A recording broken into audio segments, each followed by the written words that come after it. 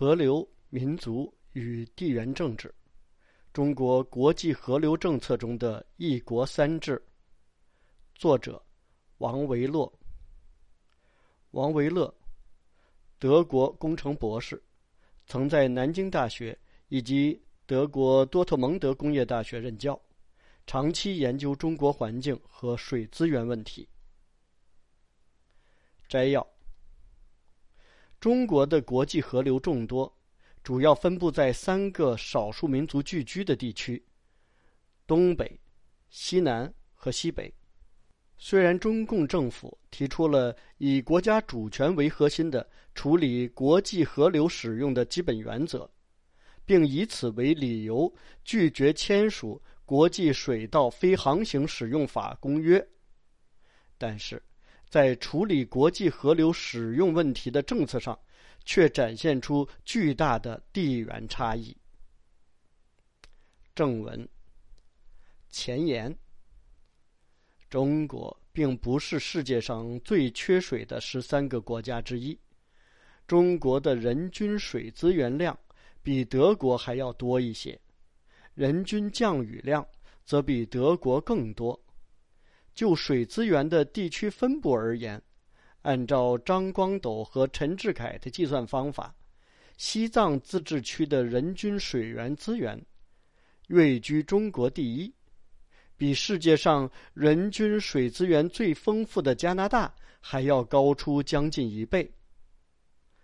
从西藏高原，中国称之为青藏高原，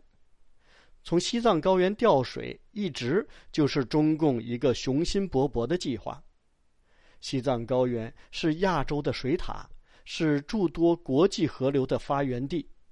庞大的调水工程必然涉及国际河流的开发利用问题。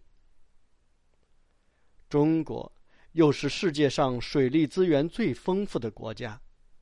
本着苏维埃加电气化等于共产主义的初心，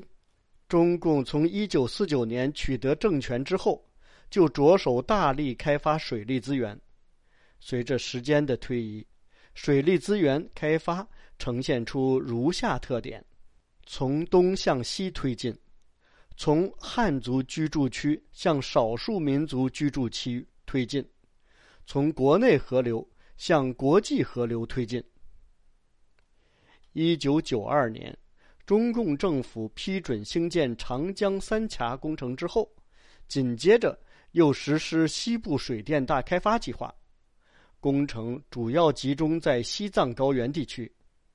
国企跑马圈水，分割势力范围，肆无忌惮地掠夺性地开发水电资源。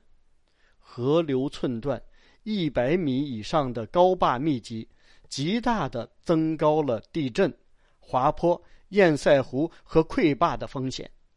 威胁以藏族为主的少数民族的生命和财产安全。根据陈晓书等的研究，国有电力企业是澜沧江水电大开发的最大受益者，其次是地方政府，而当地民众则是实际的受害者。笔者以为，这个结论适用于西部水电大开发的所有工程。中共在澜沧江、雅鲁藏布江等国际河流上的大规模水电开发，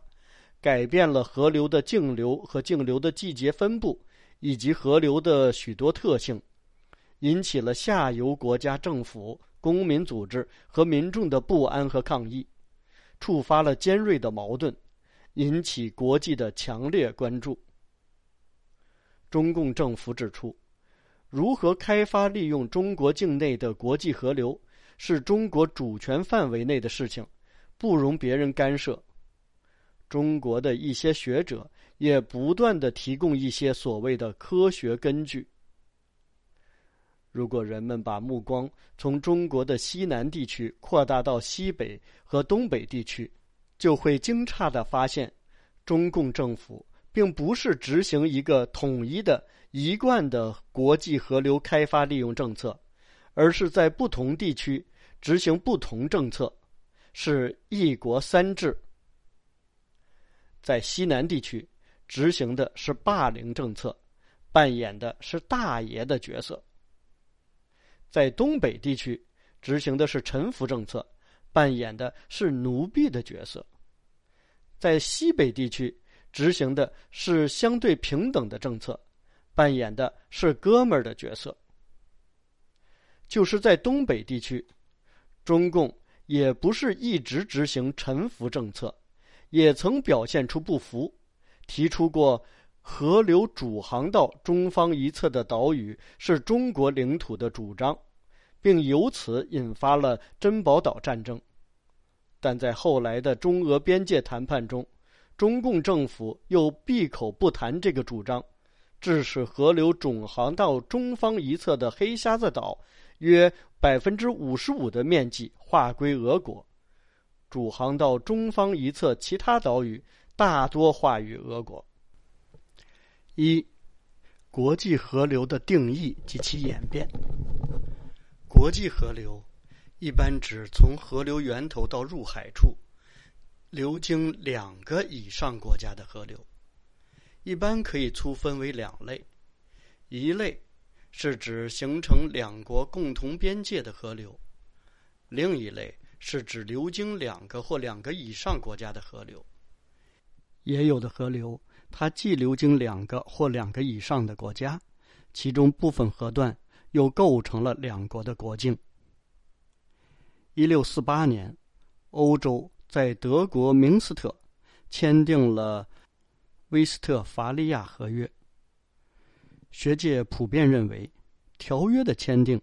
标志着基于威斯特伐利亚主权概念的现代国家系统的开始。随着威斯特伐利亚合约出现了形成国家边界的界河和流经几个国家的跨界河流。为了适应经济的发展，欧洲几百个主权平等的国家迫切需要摆脱国家主权的地理界限，实行河流的自由航行权利。市场经济需要商品的自由流动，河流自由航行权利则保证和促进了社会经济的发展。之后又相续签订了维也纳最后协定书、巴黎合约、曼汉姆条约、柏林总规约、布鲁塞尔条约等等，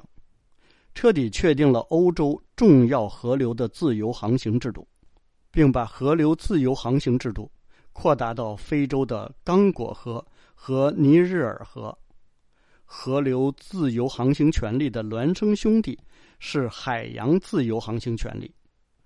中国学者认为，自由航行原则在很大程度上是西方列强推行殖民主义政策的工具。1840年发生了中英鸦片战争，清朝政府战败，签订了中英南京条约，规定广州、上海等5口通商，这就涉及自由航行的权利。鸦片战争被认为是中国近代史的开端，5口通商被认为是丧权辱国。之后签订的许多涉外条约，大多包括继续开放中国沿海沿江港口的内容。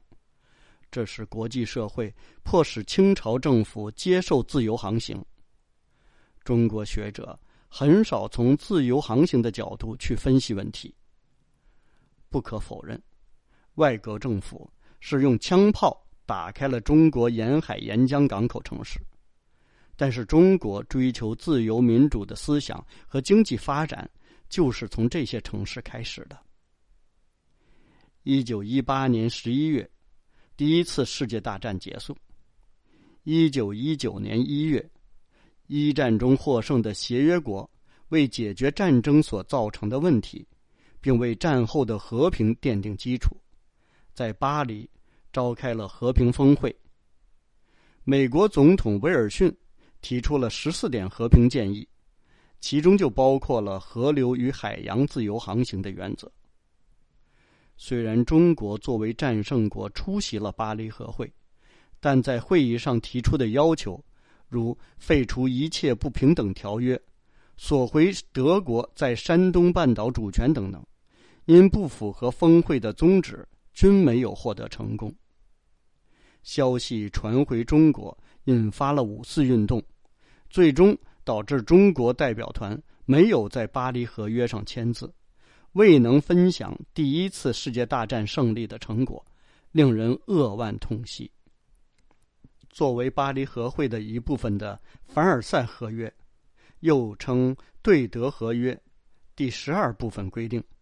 战胜国对德国输入输出货物不受限制。易北河、多瑙河、奥德河、涅曼河等被宣布为国际河流，外国军舰和商船可以自由出入基尔运河。中国没有借机迈出走向世界的一步。1920年，比利时的法律学者乔治斯·凯肯比克发表了第一本题为《国际河流》的专著。根据凯肯比克的介绍，还在第一次世界大战中的1917年春天，在筹备参加胜利后的和平会议的过程中，英国外交部特别设立了一个部门，负责收集和编制供英国代表团所需要的文件。国际河流是该部门编制的160多份研究报告中的第149号报告，可见自由航行权利对协约国的重要性。巴黎和会闭幕后，1920年，凯肯比克的《国际河流》一书在伦敦出版。凯肯比克将河流分为国内河流和国际河流。国内河流是在一个国家境内流淌并受该国管辖的河流，而国际河流是可以自海上驶入并贯穿或流经2个或2个以上国家领土的河流。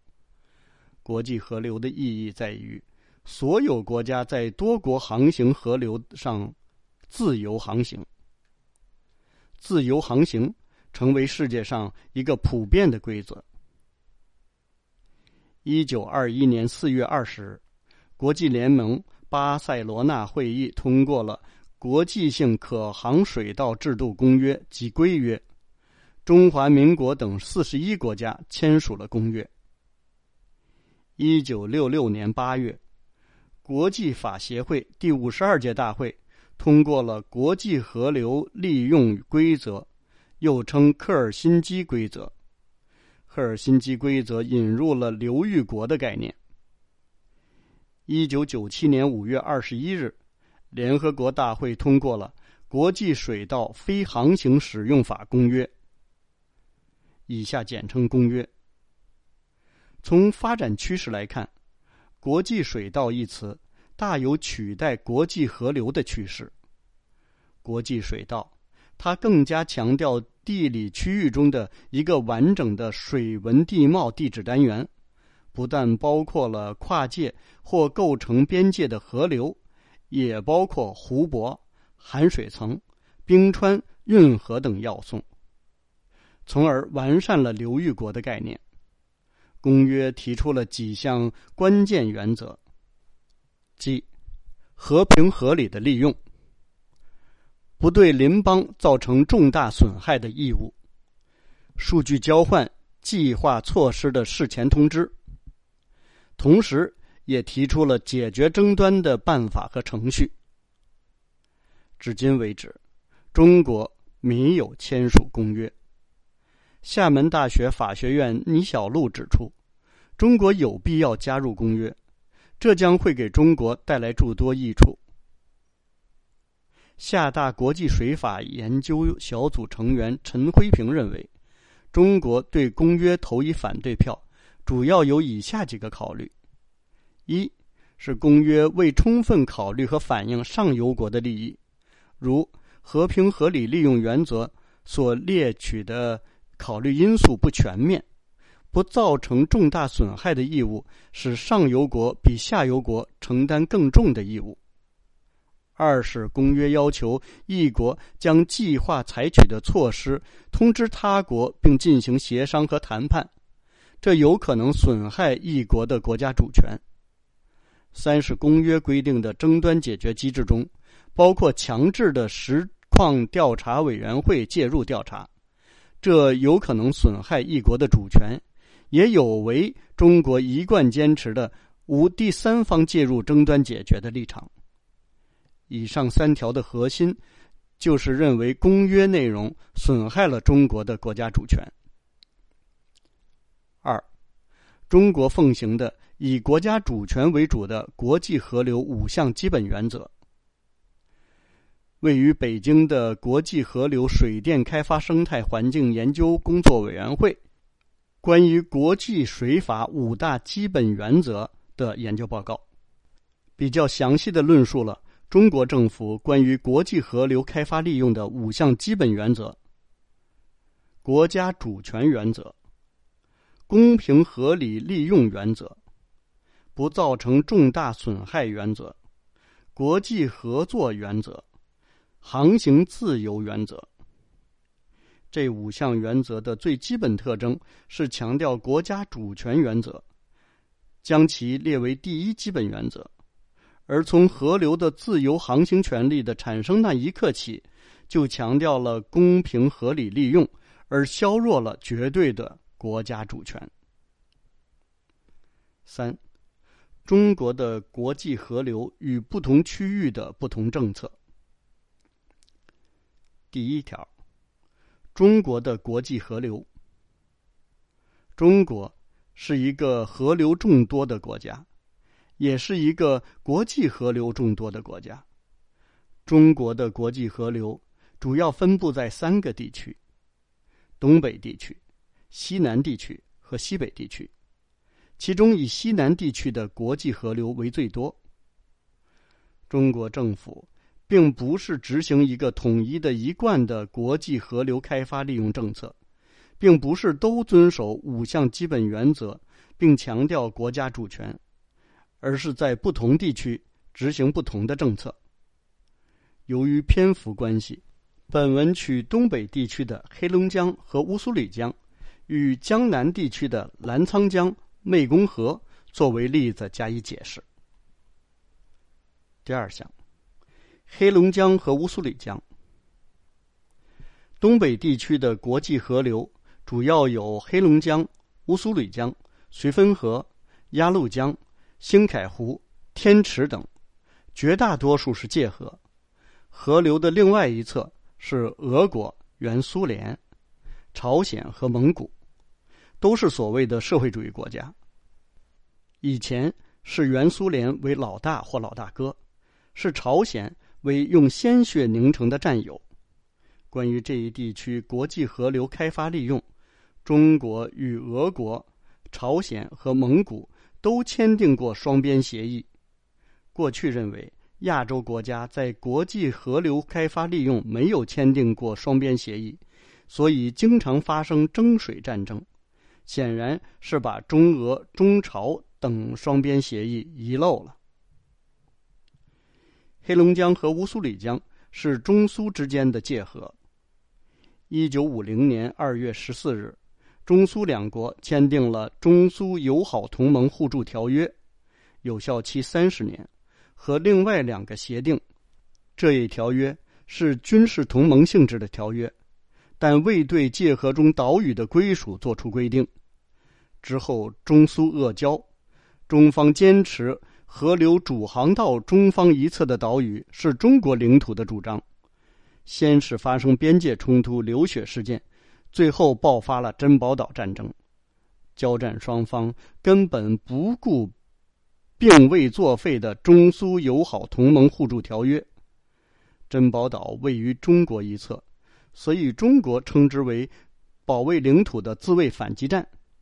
黑瞎子岛也位于中国一侧，那时也被认为是中国的领土。江泽民上台，苏联解体，中俄重归旧好。2004年，中俄签署了关于中俄国界东段的补充协定，黑瞎子岛的东边一半，总面积的约 55% 归属俄国，黑瞎子岛的西边一半归属中国，江中的大多岛屿划归俄国，珍宝岛划归中国。在中俄国界划定中，中方不再提起河流主航到中方一侧的岛屿是中国领土的这个主张。2005年11月13日，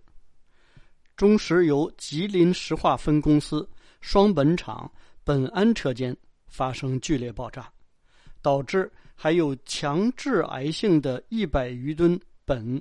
硝基苯流入松花江中。14日，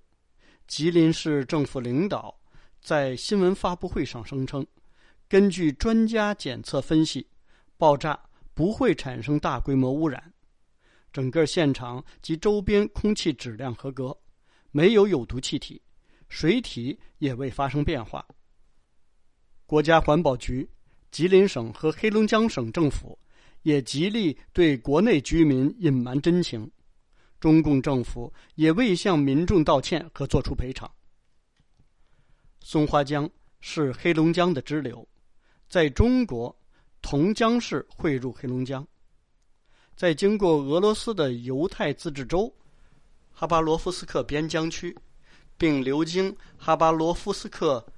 共青城、尼古拉耶夫斯克等城市，最后注入太平洋。松花江被污染的消息引起俄罗斯方面的极大关注。11月26日，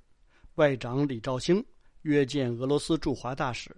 向俄方通报双本厂爆炸事故造成的松花江污染的有关情况，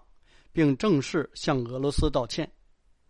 外交部、水利部和环保总局同俄方对口单位进行了沟通，建立热线，每天向俄方通报监测结果。28日晚，环保总局副局长张立军从北京赶赴哈尔滨，会见了哈巴罗夫斯克边境区的环境保护局局长巴尔丘克率领的俄罗斯代表团，并向俄方赠送了设备和物质等等。有报道说，联合国想派专家组到中国协助处理松花江的污染问题，中方予以拒绝，说将根据评估情况，在需要时邀请联合国有关专家赴现场考察。12月4日，总理温家宝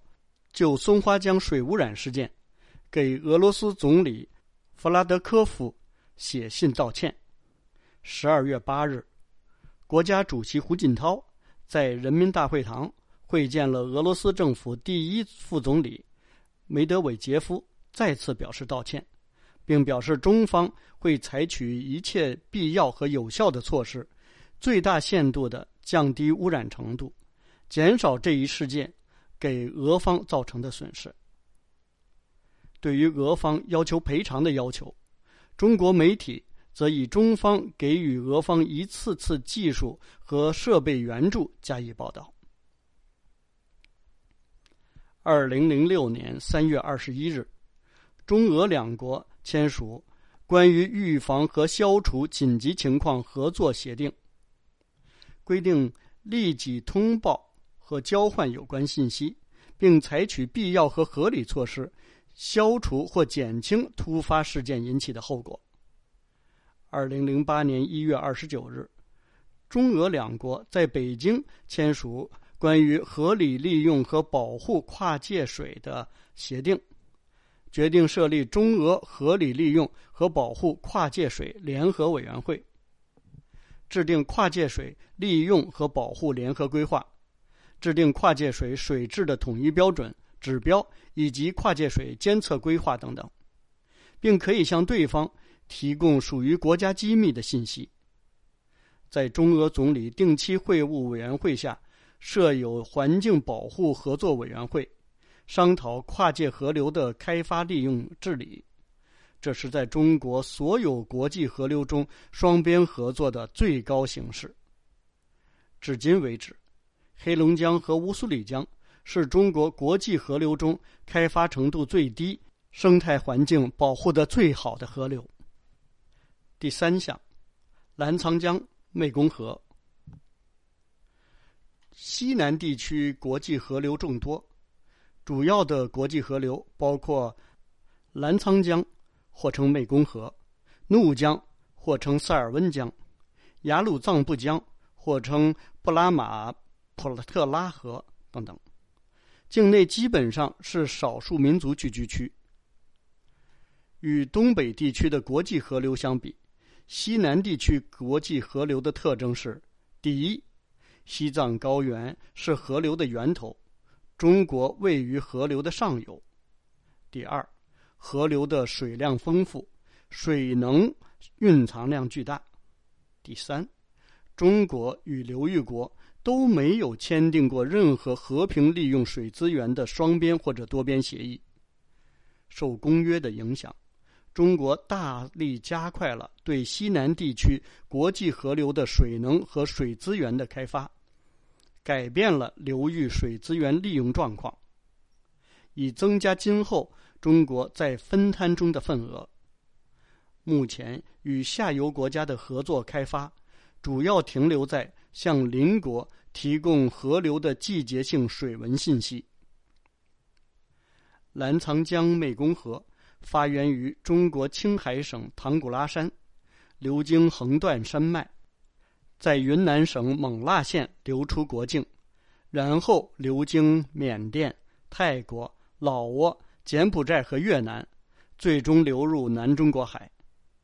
澜沧江流出国境后称作湄公河。澜沧江干流上的水库大坝建设始于1986年，从那之后，湄公河流域民众就开始抱怨和担忧，担心水库拦截了水源，造成了下游水资源的短缺，担心大坝质量出问题，影响下游国家的安全，抱怨工程对生态环境的破坏，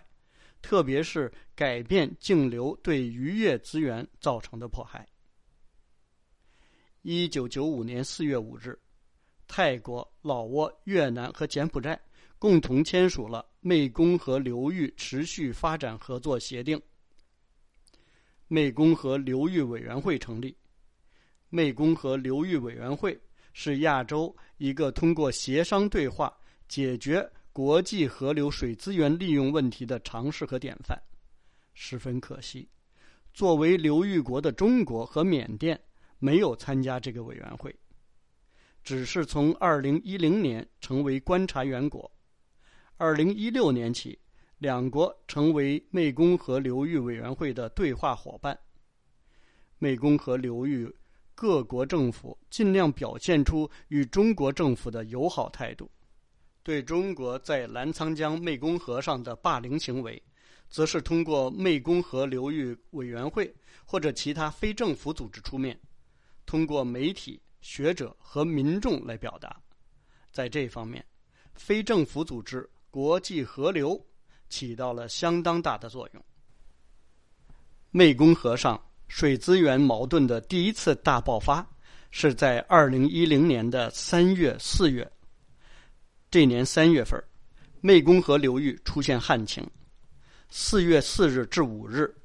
第一届湄公河流域委员会会议在泰国的海滨城市华欣举行，聚焦中国水坝建设对湄公河的影响。作为观察员国的中国派出副外长宋涛参加会议，声称湄公河水位降低与澜沧江水电开发无关。中方承诺向湄委会应急提供当年旱季润景洪、曼安2个水文站水文资料。中国方面认为，澜沧江出境处年均净流量仅占湄公河出海口年均净流量的 13.5%， 电站运行本身并不耗水，澜沧江水电开发对下游水量几乎无影响。实际上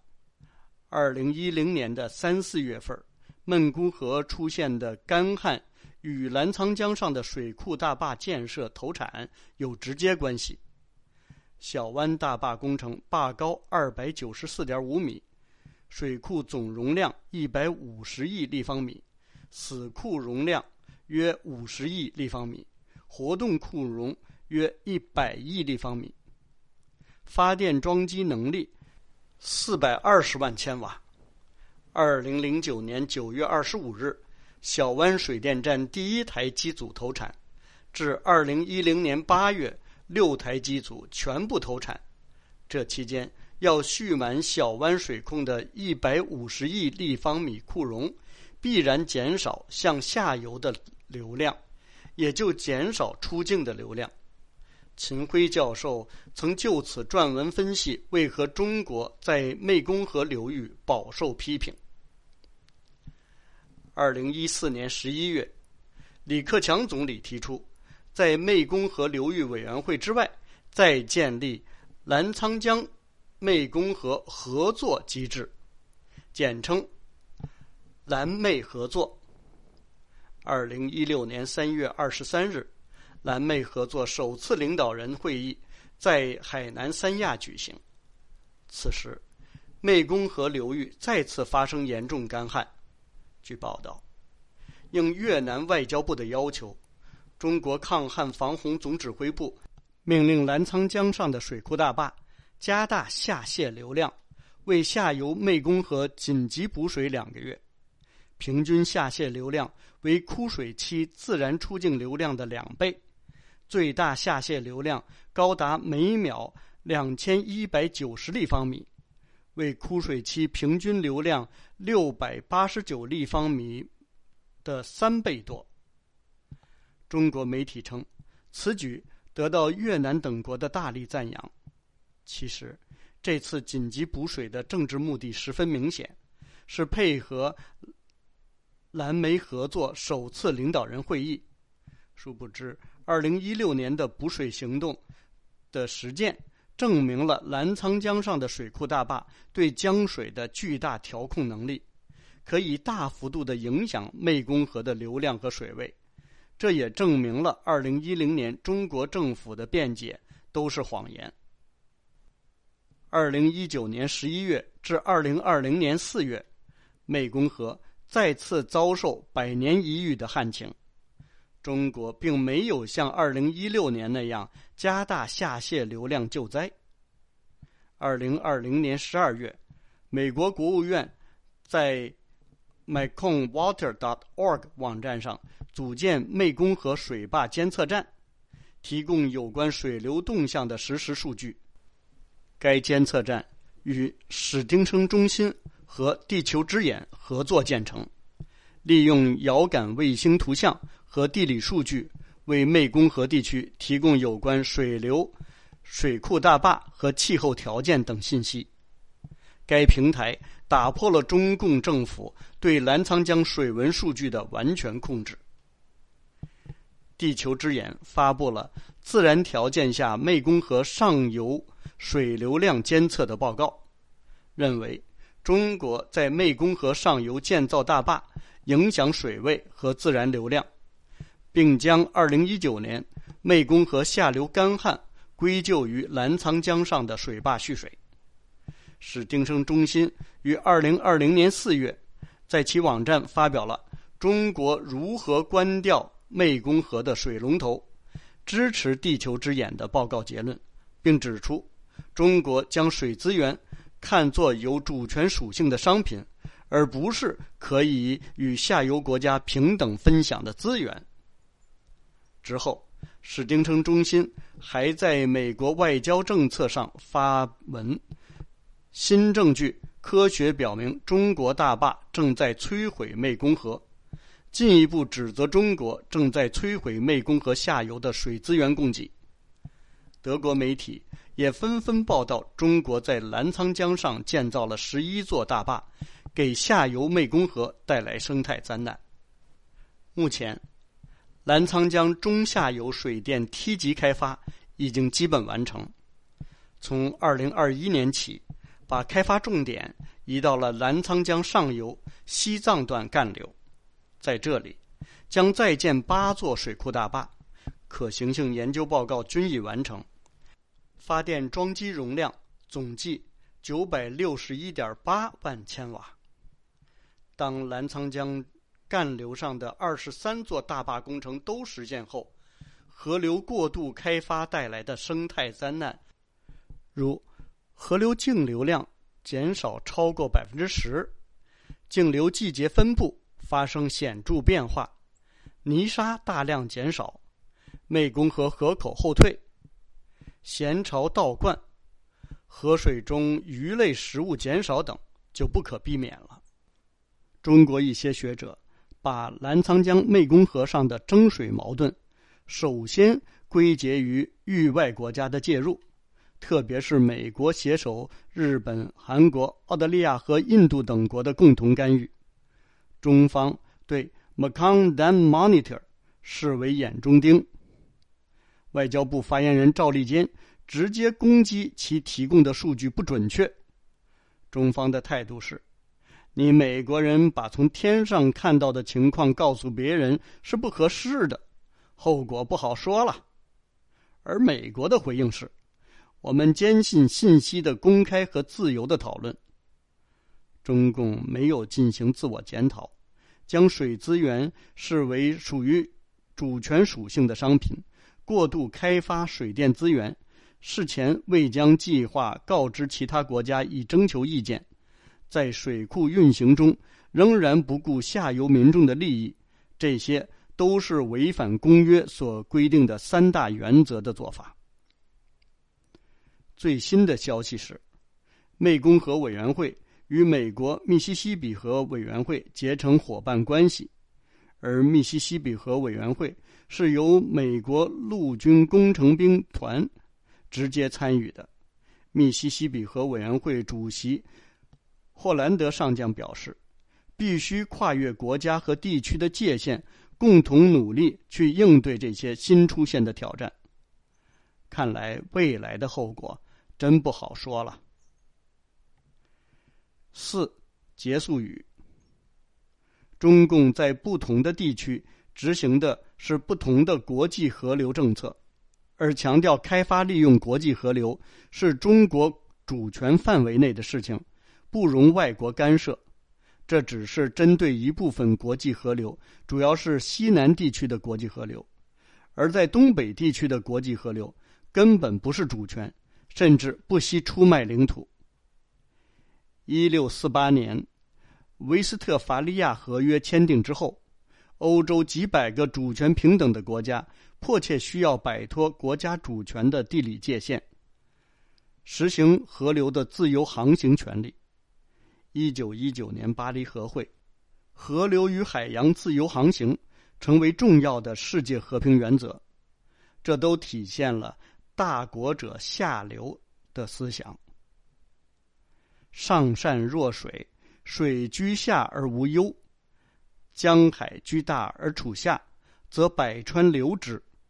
大国居大而处下，则天下流之，故曰大国下流也。这是《道德经》第61章。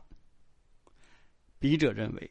这应该是处理国际河流政策正确的出发点。谢谢，这篇文章到这里结束。我是罗乐，在多伦多为您朗读。谢谢各位收听。